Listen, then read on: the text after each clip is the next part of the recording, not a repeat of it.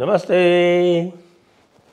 मैं हूं संजय दीक्षित और आप देख रहे हैं दी जयपुर डायलॉग्स। हमारे चैनल को सब्सक्राइब करें, बेल आइकॉन दबाएं, वीडियो लाइक करें, शेयर करें और हमारे मर्चेंडाइज स्टोर आपणा पर अवश्य जाएं और वहां पर हुडीज़, आजकल तो सर्दियों का मामला है, और polo shirts, round neck shirts, mugs, पुस्तकें, बुक्स, ये सब वहाँ उपलब्ध है। साइंड बुक्स हैं जी।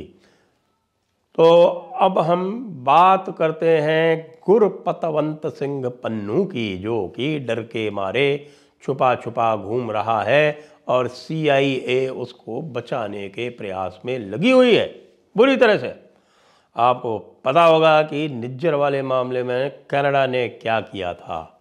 कनाडा ने सीधे सीधे भारत के ऊपर आरोप लगा दिया कि गवर्नमेंट ऑफ इंडिया निज्जर को मारने में इन्वॉल्व है। अभी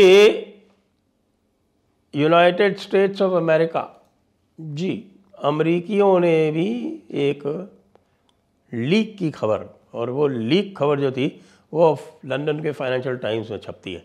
लंदन के फाइनेंशियल टाइम्स में छप के ये आता है कि साहब के बाद भारत के लोग जो हैं, भारत जो है वो असैसिनेट करना चाहता है गुरपतवंत सिंह पन्नू को। वैसे तो गुरपतवंत सिंह पन्नू को मारने के लिए बहुत सारे लोग पड़े हुए हैं, और वो जो हैं वो सिखों में से ही हैं, क्योंकि उसने बहुत सारे गैंग्स को प्रश्रय दे रखा है। यानी कि निज्जर क्यों मारा गया?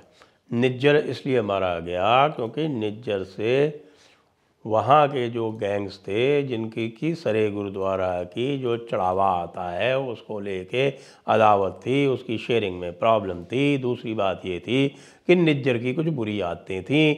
बताते हैं कि उसको वो अफ़गानियों की और पश्तूनों की आदतें थीं, लावतात जिसको बोलते हैं इस्लाम में। उस लावतात के चक्कर में भाई हमारा निज्जर जो है, उसको जो कट्टर जो थे खालिस्तानी, उन्होंने कहा कि ये नहीं चलेगा, और उसको उन्होंने झगड़ा वगड़ा हुआ और उसमें उसको उड़ा दिया गया। ये तो है असली खबर। और उसके बाद फिर देखिए कि आजकल जो है वो अननोन गनमैन वाला मामला चल ही रहा है। तो अननोन गनमैन को लेके बहुत सारे लोग जो हैं वो कयासबाजी करते रहते हैं। कई बार हम भी कुछ भी थोड़ी बहुत कयासबाजी कर लेते हैं, क्योंकि कयासबाजी करना तो फ्रीडम ऑफ एक्सप्रेशन का अंग है ना। आपको इसके बारे में हमारे एक कनाडा के टर्डो मास्टर से अधिक और कौन बताएगा। तो ये हरदीप सिंह निज्जर को लेके साहब कि उसने जो ये ओपन सोर्स इंटेलिजेंस जो इस तरह की कयासबाजियाँ चल रही थी, उस कयासबाजी को लेके सीधे सीधे आरोप लगा दिया। इतना बड़ा मूर्ख है ये।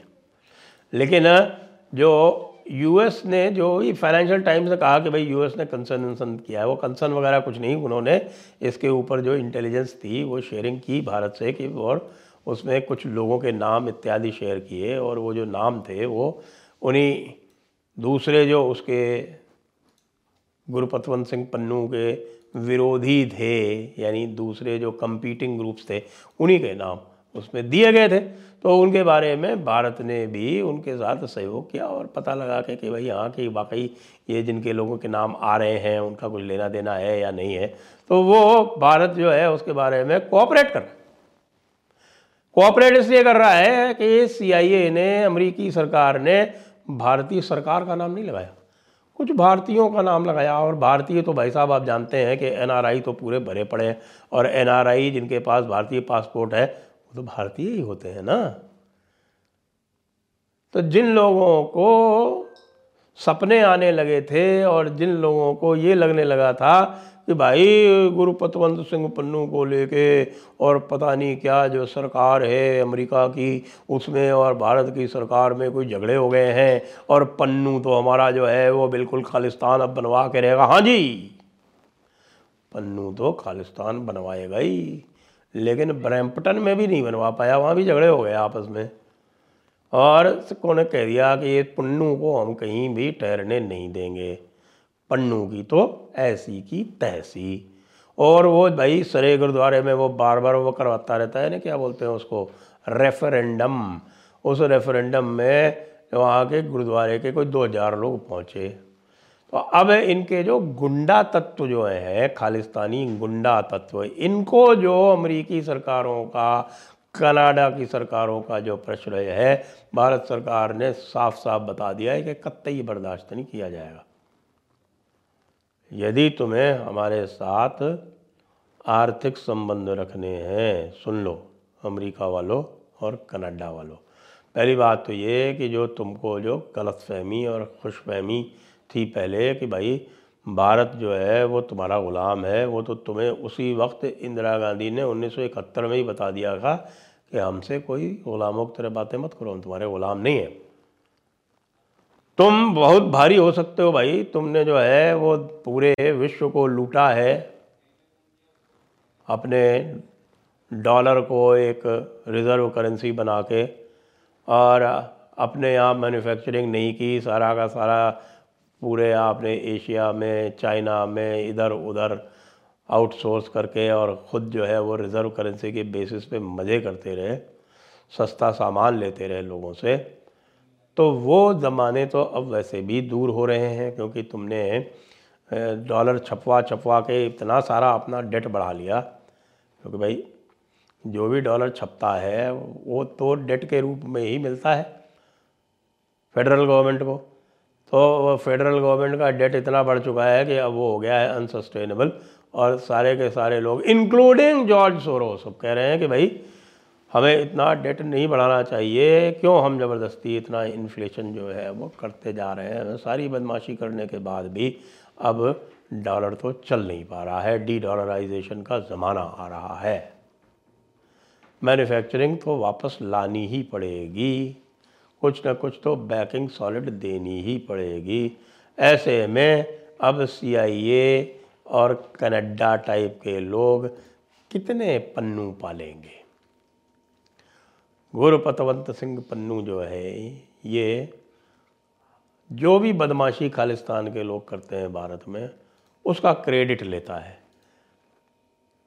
तो पन्नू रे, तू ये भी सुन ले कि जितना तू क्रेडिट लेगा ना, उतना ही तेरा डर बढ़ेगा, उतना ही तू ज़ोर ज़ोर से चिल्लाएगा रे पन्नू रे, उतना ही तेरे को ये ख़तरा लगेगा कि कोई न कोई आके तेरा क्रियाक्रम कर देगा, तुझे शमशान पहुंचा देगा। क्यों?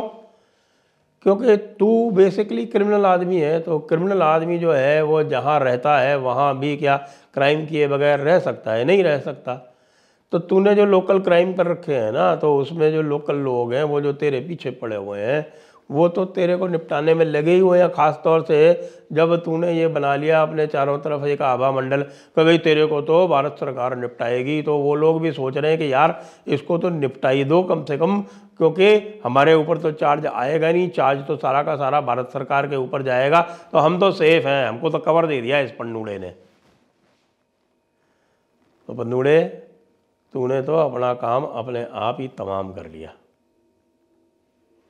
और ये समझ ले कि जिनको तू भारत से दूर करना चाहता है ना, तेरे कारण जो 3, 4, 6 महीने तक भारत नहीं आ पाए आसानी से, और जिनके नाम जो है वो ब्लैक लिस्ट में वापस चले गए हैं, वो तो तेरे को माफ़ नहीं करने वाले।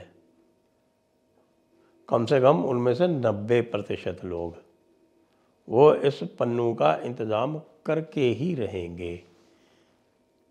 अब वही वाली बात, फिर से पुरानी बात के साथ, हिमाचल बनेगा खालिस्तान। अरे किधर से हिमाचल बनेगा खालिस्तान? 1% तो सिख है नहीं वहाँ पे, और हिमाचल बनेगा खालिस्तान। कहीं तो चिंतपूर्णी मंदिर पे ग्राफिटी लिखवाता है, कहीं ज्वालामुखी मंदिर पे लिखवाता है, कहीं ब्रैम्पटन में मंदिर पे लिखवाता है, कहीं इंडियन कॉन्सुलेट को आग लगवाता है। इन सारे कामों से तेरा खालिस्तान तो अब ब्रैम्पटन और सरे में भी नहीं बन पा रहा। भारत की तो छोड़ दे, भारत की तो बात ही छोड़ दे।